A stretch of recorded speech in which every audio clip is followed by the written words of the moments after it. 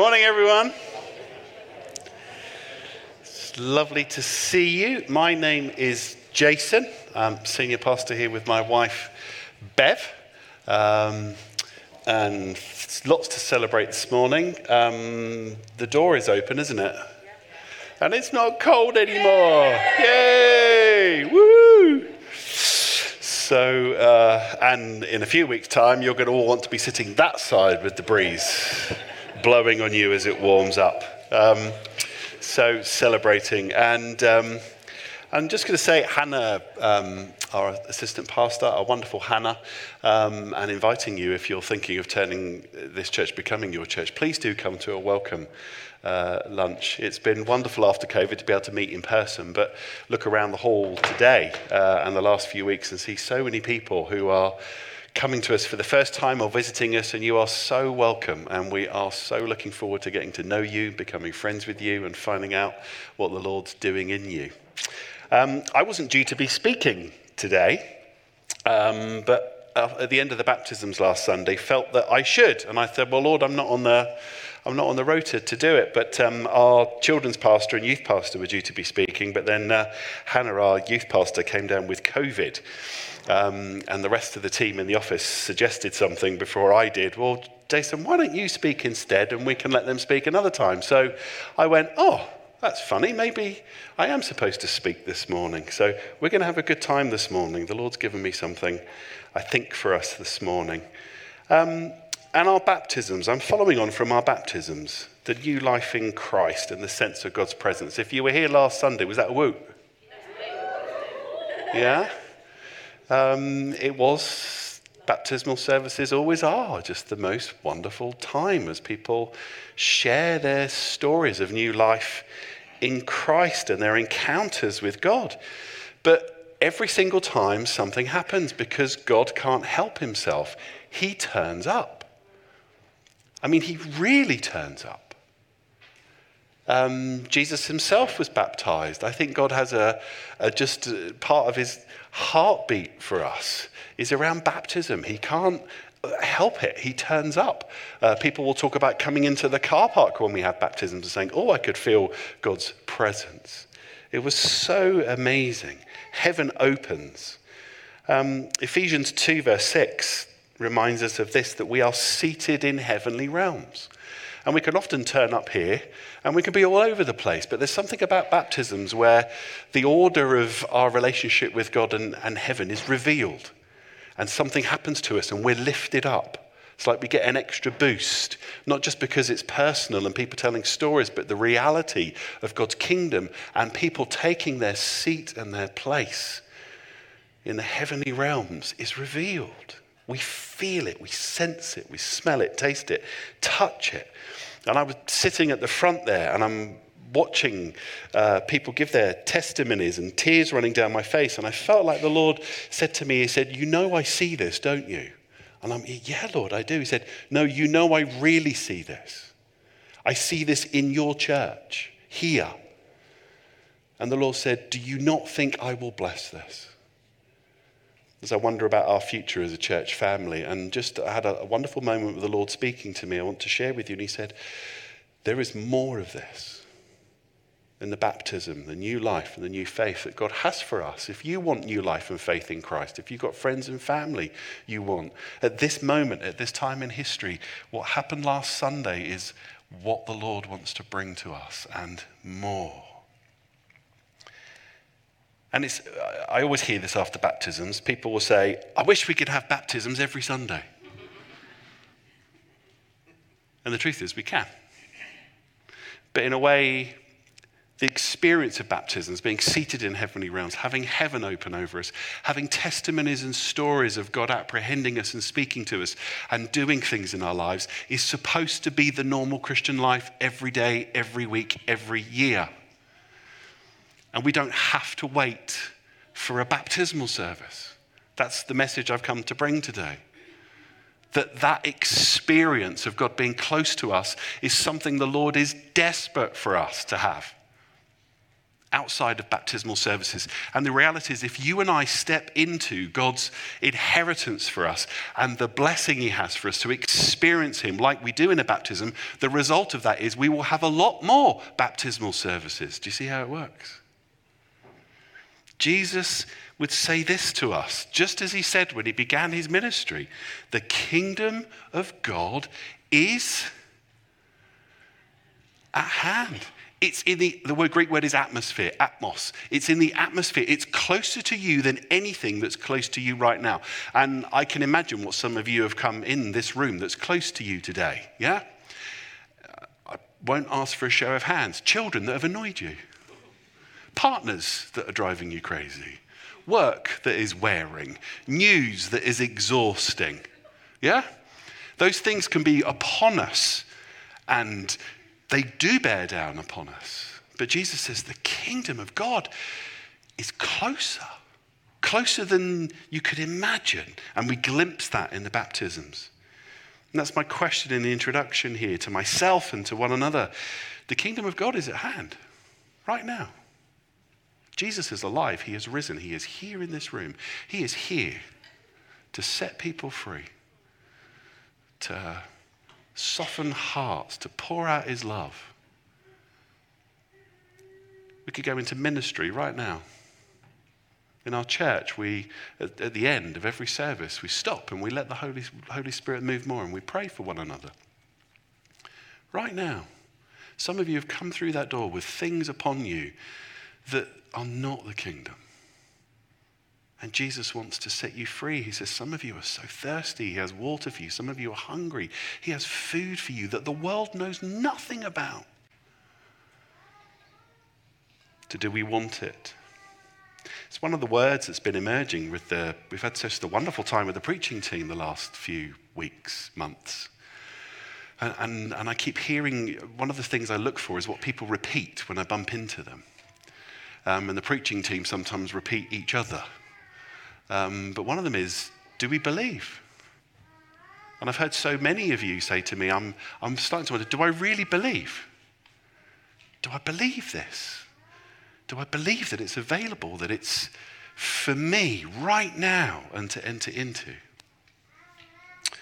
So what I want to share with you this morning is I want to talk about catching fire, a fire that's in me, and offer a spark for you. Now, I've got a load of Bible verses that are going to be, I think they're all going to appear up here on the screen. The AV team are going to make them appear. I think. Will they? No, okay. All right. One at a time. There we go. This is going to be different than I'm not preaching from a passage today. I'm using a variety of verses as I was praying this morning. And I actually just want to go through these verses. And as I go through them, some of them are so familiar. I just want to pray that familiarity wouldn't tune them out. Lord, I pray by your Spirit now that we would have a fresh ear to hear your word to us. Amen. So as I read these, I'm going to ask you a question at the end. What stands out to you? What do you notice in all these verses?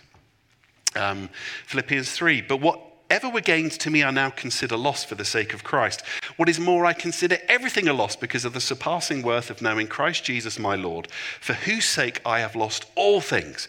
I consider them rubbish that I may gain Christ. I want to know Christ, yes, to know the power of his resurrection and participation in his sufferings, becoming like him in his death, so somehow attaining to the resurrection from the dead. One of my favorite verses. And then Psalm 73, verse 25. Whom have I in heaven but you? And earth has nothing I desire besides you. John 12. Here a dinner is given in Jesus' honor. Martha served while Lazarus was among those reclining at the table with him. Mary took a pint of pure nard and perfume, poured it on Jesus' feet, wiped his feet with her hair, and the house was filled with the fragrance of the perfume. Jeremiah 29.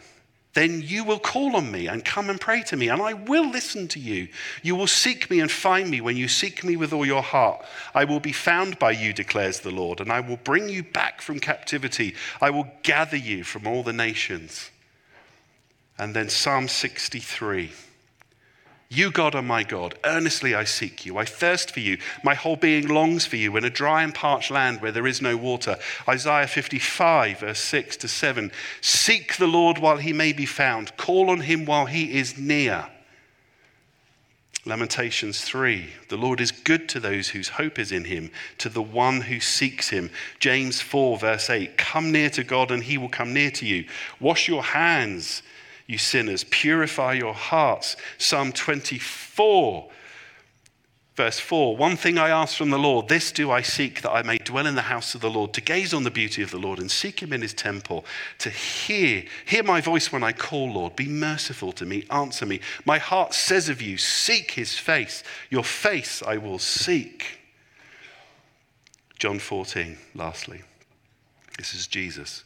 Whoever has my commands and keeps them is the one who loves me. The one who loves me will be loved by my Father, and I too will love them and show myself to them. Then Judas, not Judas Iscariot, said, but Lord, why do you intend to show yourself to us and not the world? And Jesus said, anyone who loves me will obey my teaching. My Father will love them, and we will come to them and make our home with them.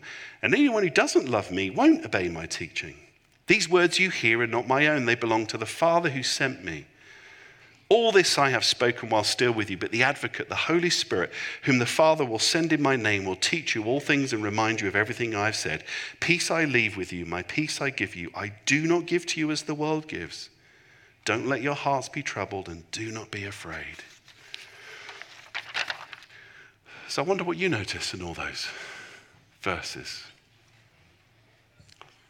Tell you what I notice. A God who says, I'm here. I'm waiting for you. Come and find me. And if you do, I'll bless you. I'll be close to you. Again and again and again, God in his word, Jesus himself comes and reminds us and says, the Father is near. The Father is ready. The stories that Jesus told again and again and again. The kingdom of God is at hand. God is waiting for us. And that's where I want to begin with this. The people that stood up in their baptism, did you notice in their stories? There's a thing that we Christians have believed for 2,000 years. It's actually we can't find God on our own. The desire to want God is something he brings to us. That's how good he is. People often think, I was looking for God. And then you hear in the testimonies, but people realize, but he was looking for me first. He comes to us and brings us on the journey. That's how amazing he is. To seek him. So let me ask you another question. Who's responsible for your faith? Who is responsible for your faith and its temperature and condition? Is it your church? Lorraine's like, no. Is it your partner? Is it your small group leader? Is it your circumstances? Who's responsible for the condition of your faith? You're like, we are. We reap what we sow, Scripture tells us. God is amazing. God says, you just need like this, just turn to me slightly. Put one thought in my direction, one heartbeat towards me, and woof, I'm there. That's all he asks. The kingdom is at hand. But it's up to us to open the door, to respond, to say, yes, I want this. So many of the stories in the gospel, you notice the amazing stories of people who follow Jesus, but you notice again and again the people that are like, no, it's too difficult, it's too complicated, I'm too busy, I'm too tired, there's too many other things going on, I don't want it. And they miss it. So we can place ourselves in a position to meet God and meet us. And there's a metaphor I want to come back to and unpack as an image. And if you remember one thing today, I hope it's this. The Lord has spoken to us about building a fire. He wants to build a fire. He is the one that builds the fire. He is the oxygen. He is the spark. But we can put ourselves in a position and do things in such a way that he can breathe on us and kindle a fire in us. We've had invitations to prayer to start to build fire. We have a prayer meeting before the service, wonderful space that's been growing. Come there, 9:45 every Sunday morning. In this place, the Lord wants to build a fire. His people have been saying it's like the temperature in worship's going up in here. I've heard people say that a lot. The warmth of our expression to God as he builds a fire. And in the baptism, we saw a fire. The fire that came at Pentecost, the fire that came, I think it was Brian shared last week, didn't you, Brian? You talked about, I think it was Brian on Acts. And the Holy Spirit is poured out. And people go, what must we do to respond? A fire. That's the big metaphor for this morning. Now, when I first became a Christian, I heard many things. I remember them vividly, sitting in church, 16, turning 17, and then all these things that preachers start to say, these wonderful metaphors, and so many of them have stayed with me for my whole life. And one of them was about being a Christian, being a piece of coal in a fire. Any of you heard that? And if we're the piece of coal, for us to be on fire, we are supposed to be surrounded by other pieces of coal that are on fire. And it was a warning early on, and it was a very true warning and a good warning to me. Jason, if God wants you on fire and he puts you in a church community, that's how I came alive. I found faith in a church through other Christians. But don't think that you can stay on fire if you remove yourself. What happens to a piece of coal if you take it out of the fire and put it on the floor? It glows for a while, and then it gets colder and colder and colder until it goes out. Very powerful image. And it's an image that's been true of what's been happening around the world with God's people. Some people have come out the fire, and they've gotten cold, and their fire has gone out. But other people are finding the opposite. They're catching fire. Bev and I met the other night with some old friends. Graham Cleveland. I'm going to get Graham along and get him. I'm going to send him this and see if he listens to it. Graham, this is the bit in my talk where I test if you listened to it after sending it to you. And get you to come and share some prophetic words. Now, when I was 17, I met Graham. Graham was in his early-ish 20s to mid-20s, and another friend, Alex. I should get Alex along as well. And we did that reminiscing thing about, still a Christian, leaders in the church. I mean, to know someone for now decades of my life.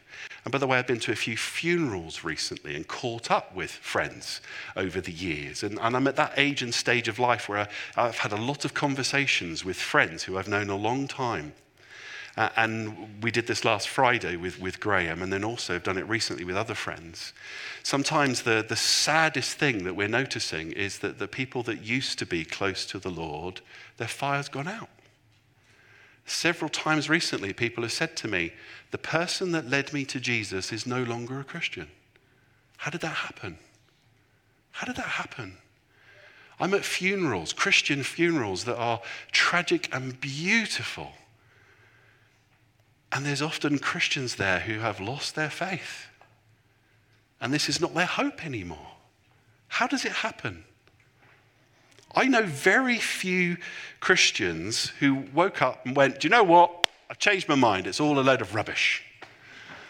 And if you know any friends who've done that, or if you've ever been out the fire and got cold, you know it doesn't happen like that. What happens is, there's so much going on in life at the minute. I'll take a month off church, or I'll go back to a small group next term, and we give ourselves alibis, and we come out the fire, and we get a bit colder. And the problem is, the colder we get, the harder it is to get back in the fire, to want to get back in the fire. And have any of you ever read the Bible? Is there anyone here who's read the Bible? Some of you are nodding. Jez, I don't believe you.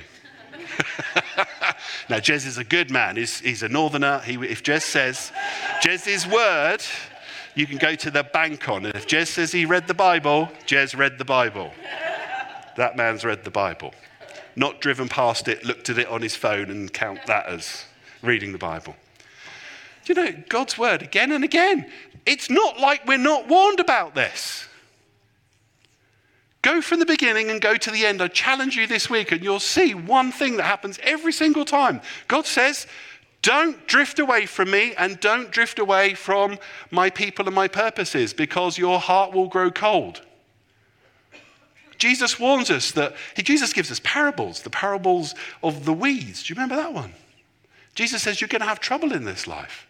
Jesus tells us that people grow hot and cold when we get to Revelation. Jesus warns us again and again of the danger of, it's like that metaphor, the cold thing's a bit like the frog in the kettle. You know that metaphor?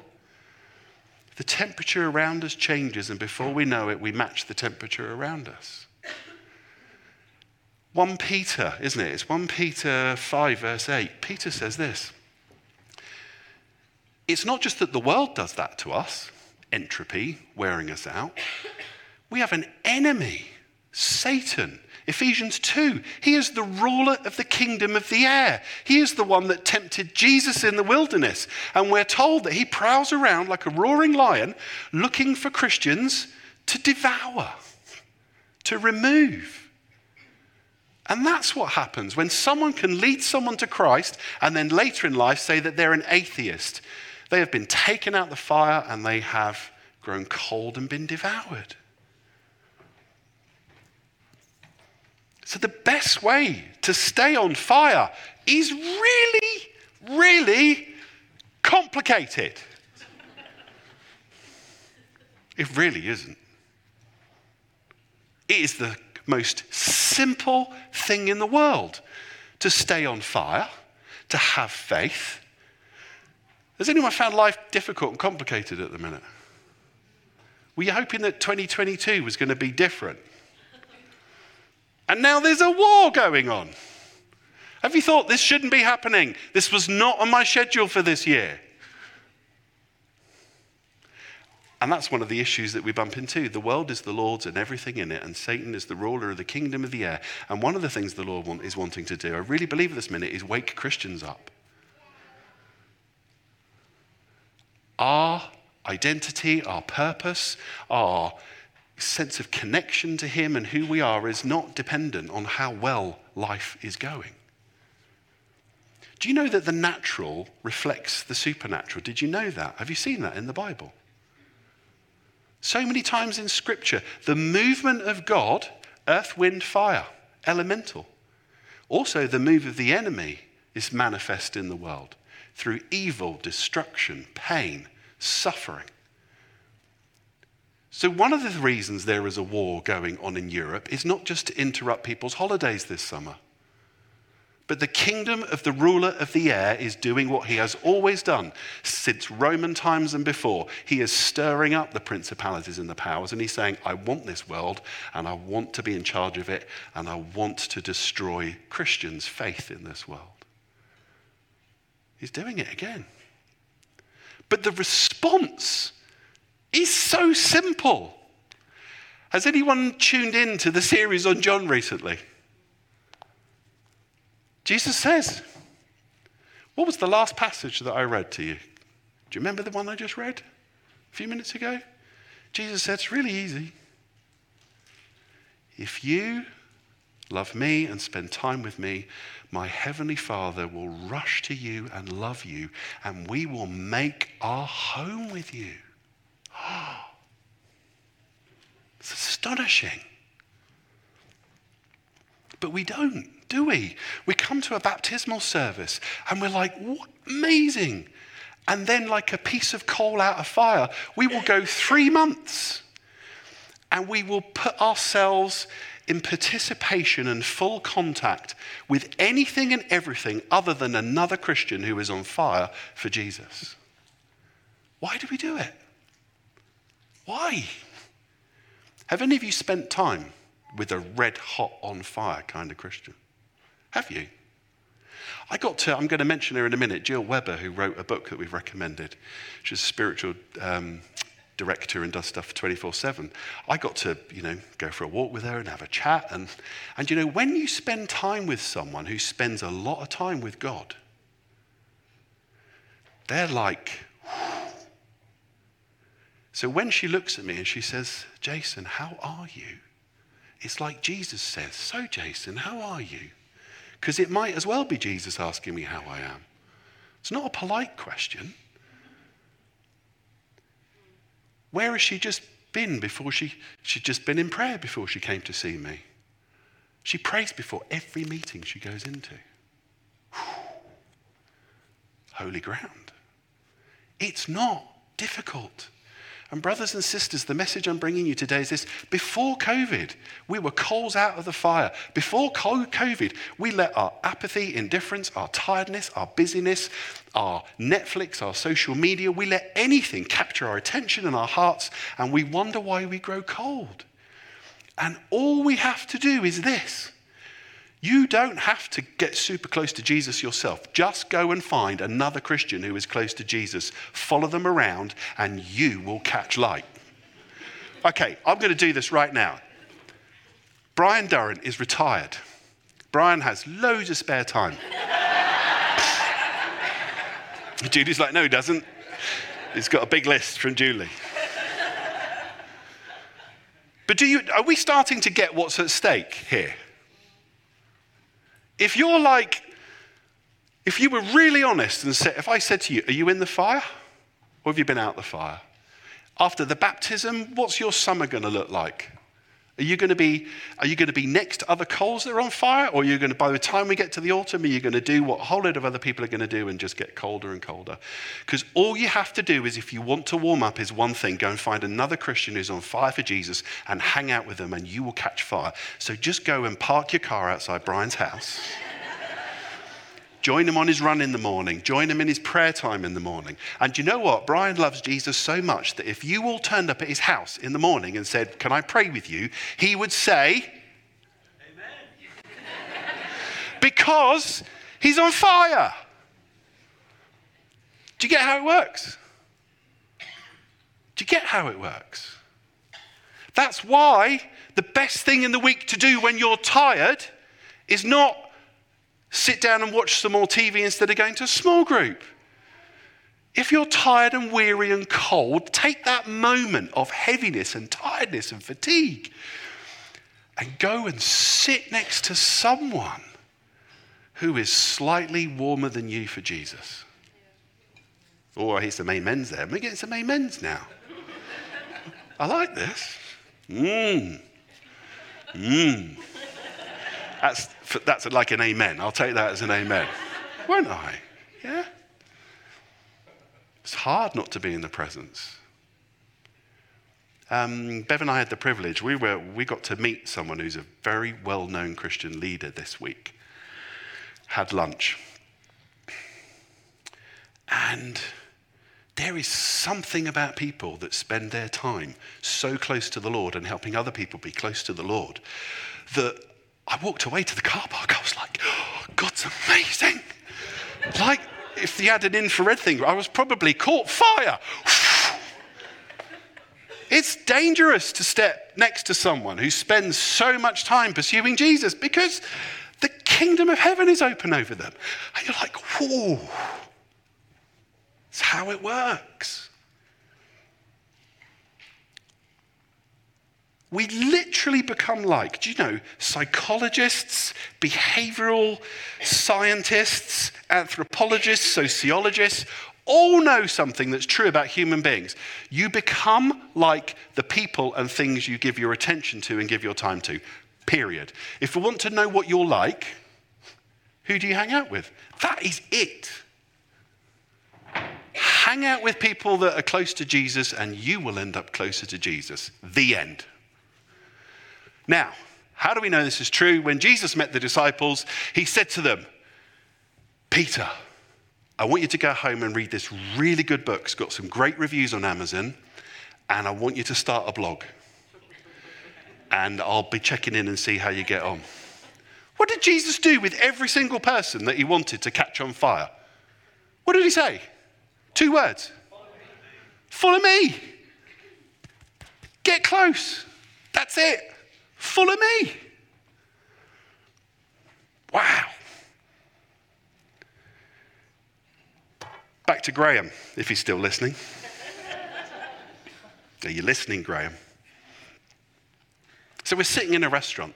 This is Graham, who I look back now and think the place where God brought me to, I thought I found him, but he took me to an amazing church where I became a Christian with a guy called Andy Hickford, who was the youth pastor, a guy called Steve Gork-Roger, the most amazing Bible teacher, but a group of young men who were outside the youth group, like Alex Davey and Graham, who I've mentioned. After the service in the evening and after youth group, we would sit in a car, we'd go to the pub, we'd sit in a car, and we were reminiscing the other night. We would stay up until after midnight talking about what God had said to each other and what we were going to do. It was like we were on fire. So we're sitting in the restaurant, reminiscing about those days. And I'm looking at Graham across the table, and Bev suddenly says, "Oh, look at his little face." She points at my face. She says, "He's thinking about all those years ago." And I was. And you know what I was thinking? This man across the table from me has followed Jesus since I first met him. And here we are all these years later with all the losses and the sufferings in life, and his greatest heart's desire is to love Jesus. And part of me is like, oh, I can feel like it was like being back in a Astra GTE, which was Graham's car, when cars were real cars. And we would sit there and talk for hours about what Jesus was doing in our lives and pray for one another. And I'm like, this man's still on fire. And we laughed and we had good food, but I came home. Oh, Lord, you're so good. So good. So there was a fire in me. It came up in the baptisms, and I feel like I've caught a fire, and this is where I want to finish with an invitation to you. Isaiah 55, verse 6 to 7. Seek the Lord while he may be found. This that we're going through is not an inconvenience till life gets back to normal. The earth is the Lord's and everything in it, and Satan is the ruler of the kingdom of the air, and it is all manifesting around us. And I do believe that God is saying, seek me in this moment because I am to be found in an extra special way. There are times in history when God manifests his presence and says, now's the time. Again, we saw that in the baptisms last week. And I've told you the story so many times, you're probably sick of it. I don't want to miss this moment. And it's one of the things that keeps me going. When I'm tired and I'm overwhelmed, I'm like, Lord, I don't want to miss it. I want to tell my grandchildren, Granddad, tell us about COVID, not just the toilet papers. Tell us. And now, fuel prices, who thought we'd add that to it? There's going to be many more things to add. Tell us about COVID. What did God do and what did you take part in? I want to give that to my grandchildren. I want my grandchildren to sit on my knee, and I want the fire of God and his presence to be multiplied upon them without even having to say a word. And I want, as they grow, to be able to tell stories about my life that they will remember, so seeds will be sown, and there is a chance that they will catch fire for Jesus in the next generation. And I do believe that God's doing something for us now to catch fire, but for a whole other generation. I mean, aren't you weary of the level of self-harm and abuse amongst younger people in particular? Is it any wonder with the absolute dross on our screens and our phones on a daily basis that people hate themselves and despise themselves? It is a work of the enemy. And oh, that God would breathe again and set a younger generation, set an older generation on fire, set us on fire, so that the younger generation could walk in freedom.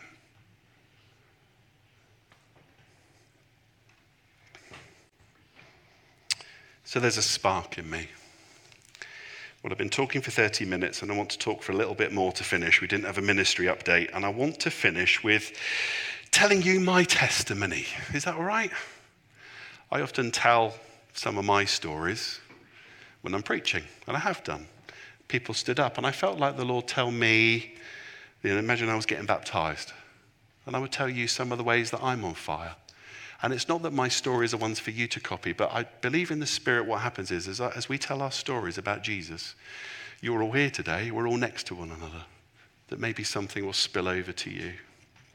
I sat in my study 2 years ago in lockdown, overwhelmed, and I said, Lord, I would pray and I would be a good Christian, but I realized there was a paucity in my relationship with the Lord. I was so overwhelmed by what was happening and was going to happen. And I remember saying, Lord, I really don't have that great a prayer life with you. I mean, a bit utilitarian, we turn up and do it. I loved the Lord. And I said, how do I get a prayer life? He said, the clue's in the praying bit. Oh, so pray to pray. And I still remember, and I've got it journaled, I said, Lord, teach me to pray. That's all I could do. Teach me to pray. All right, you're on. And then I looked up and saw the spine of a book called Even the Sparrow by a lady called Jill Weber. And the Holy Spirit went, start there. So I got up, picked up that book, and then for every day, for 40 days, because I read a bit every morning, I read a chapter every day, and I cried like a baby at the end of every chapter. Because guess what? When I was reading that book, I was spending time with someone else who was closer to Jesus than me. And the Holy Spirit goes, let's do that in you. I got to the chapter where Jill Weber is a younger woman, and she goes out into the woods. She's from Canada. They've got a lot of woods over there. And she says, Lord, the answer is yes. Now, what do you want to say to me? And how God exploded into her life. And I remember sobbing and saying, Lord, I'm sorry that so often I put conditions around you. The answer is yes. And you know what? What God did in her, he has done in me. I have more things in my diary in the last 2 years of the Lord speaking to me than I think the whole of my Christian life. Because I decided, Lord, the answer is yes. So I started there. Then the TV series, The Chosen. We've invited you as a church to watch it, and I think at some point last year, wasn't it? We had small groups read it, watch it. And I've watched seasons 1 and 2, and they're recording season 3. It's the most stunning thing of the life of Jesus. If you want to get close to Jesus. And again, it's one of the challenges, isn't it? Jesus is alive and risen, his spirit's here, but watching the most amazing TV production that is true to the Gospels, but shows Jesus interacting with other people. And as I watched every episode, I thought, I'm not going to cry in this one. And then I would get to the bit where Jesus, is in the series, they haven't got very far in the Gospels yet. And every single time he called one of the disciples and said, follow me, it was like he was looking into my soul. It's like I was there. And then I would go back to the Gospels and reread them. I remember when I became a Christian, I thought, I did that thing that Christians do, and you go, which disciple would I be? Yeah? But I tell you what, I remember it didn't take very long to realize that lots of Christians would not want to be disciples. And I was challenged by that again. The Lord said, do you want to be a disciple at this time? I'm walking around the world right now in the midst of everything that's happening, and Jesus is still, he says, what does Jesus say? Go into the world and tell nice stories about me. What did Jesus say? Go into the world and invite people to hang out with you as you hang out with me, so that I can hang out with them and they can become like you and the disciples. Do you see how it works? Come and be with me. That's what discipleship is. That put a fire in me. And then I found myself getting up. I'm an early riser. I found myself getting up earlier and earlier and earlier, so excited to spend time with the Lord. And I went from, sitting for half an hour and going through a list to sometimes 2-3 hours would go by in the very early hours of the morning, long before my wife was up. And it was like an instant. And the sense of the Holy Spirit and the Lord's presence. It was such a gift, and it's continued in me. And then I did a thing called, there's a guy called Ignatius. He's dead, died 500 years ago. Started the Jesuits. And he discovered this most amazing thing, that if you take the gospel stories and sit before God and imagine that you're in them, and relive them, which is what we're supposed to do, by the way, with Scripture. So a good preacher brings the word alive so that we go home and we relive it. It becomes in our imaginations and our passions and our desires. So for 9 months, I got up every morning and I read through the Gospels, through the life of Jesus, and I had to sit with passages and imagine I was there. And then I would let the Holy Spirit speak to me, and then I met with the spiritual director every week. And the Lord did, again, something in me I never could have imagined. And here's where I want to land. One of the things the Lord did with me was called remembering. I've taught here before in the church, you know communion? When Jesus says, do this in remembrance of me. Remember has become a weak word in English. It means to recall. But remember originally was a strong word. It's the opposite of dismember. Dismember, rejoin. Jesus said, when you break this bread, my body was dismembered for you. When you take communion, be remembered to me. All the other things that have hold of you, when you come to me, I want to cut you off from and I want to graft you into me. Do you remember some passages Jesus says? He is the vine. We are the branches. Be grafted in, be remembered to, be joined to. So I felt like the Holy Spirit said, Jason, I want to take you over your life. And over those 9 months, and it still happens, I sit there in my prayer times and the Holy Spirit will say, do you remember that time? And I'm like, oh gosh, yeah. And the Lord showed me where I was and what was happening and then he will give me a revelation about what he was doing in my life.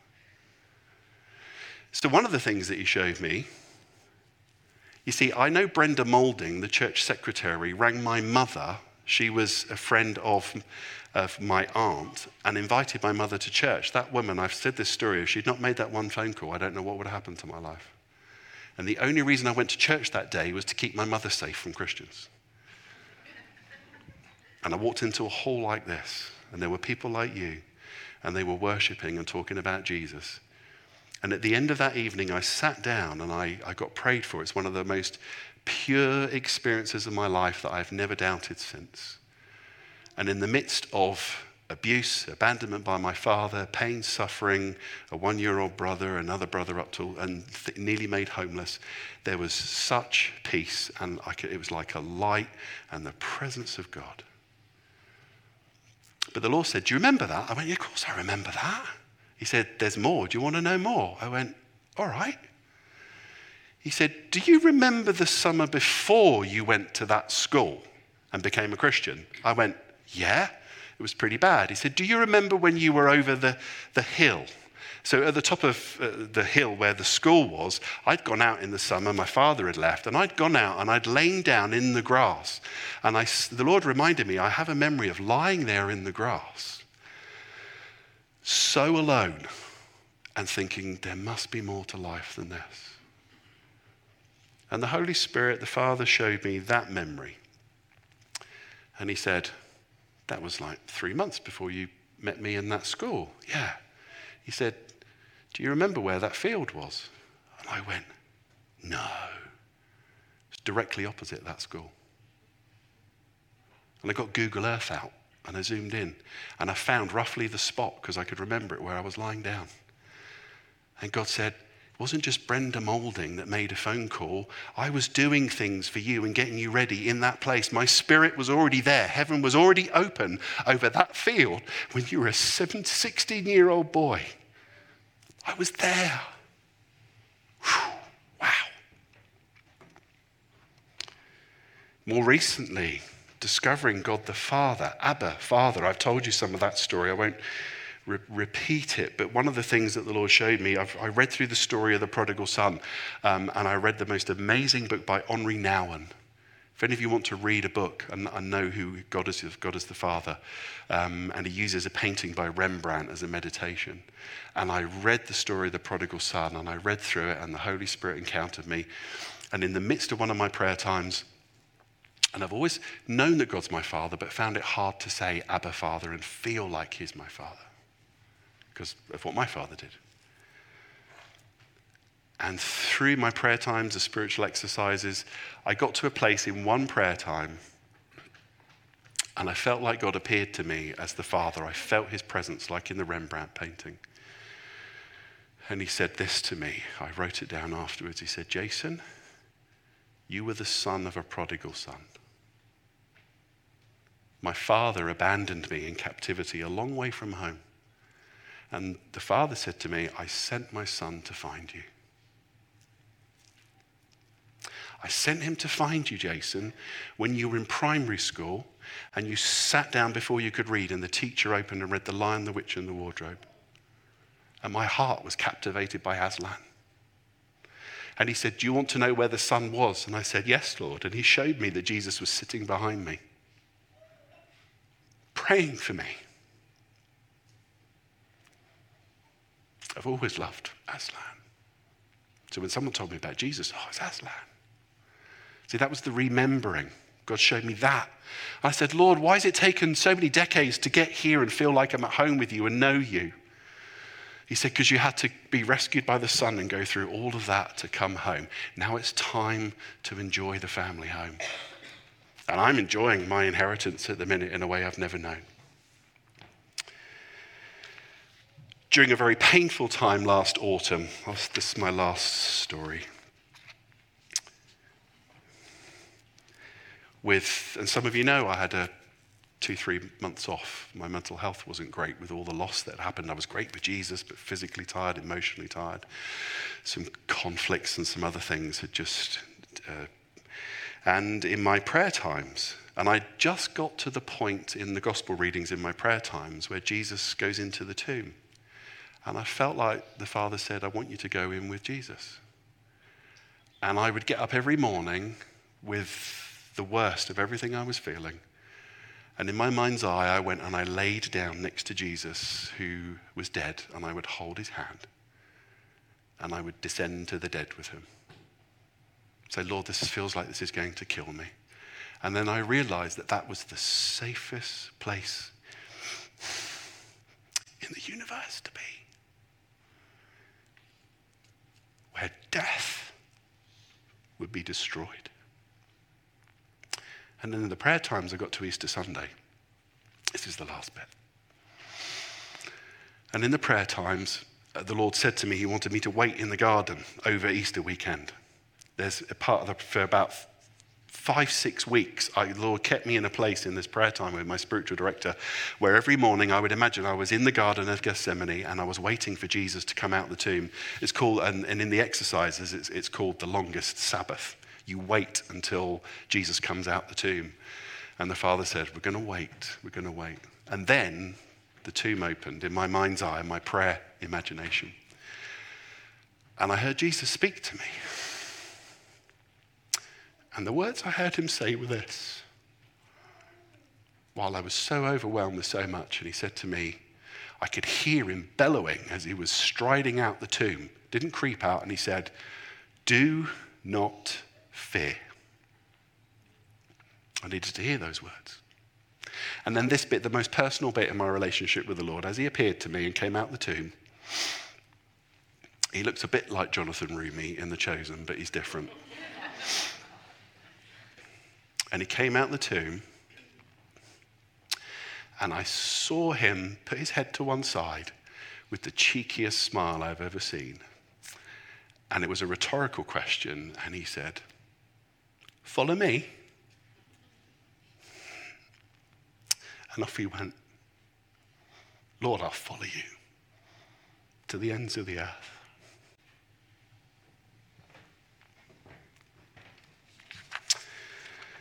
So, brothers and sisters, that's all I've got to offer you is Jesus. Amen. Anna, Spanner. Let's stand. Let's stand, worship the Lord. Lord Jesus, I thank you that you're alive, that you are risen, that you are here and now. Oh, fill this place with your fragrance. Fill this place. Amen.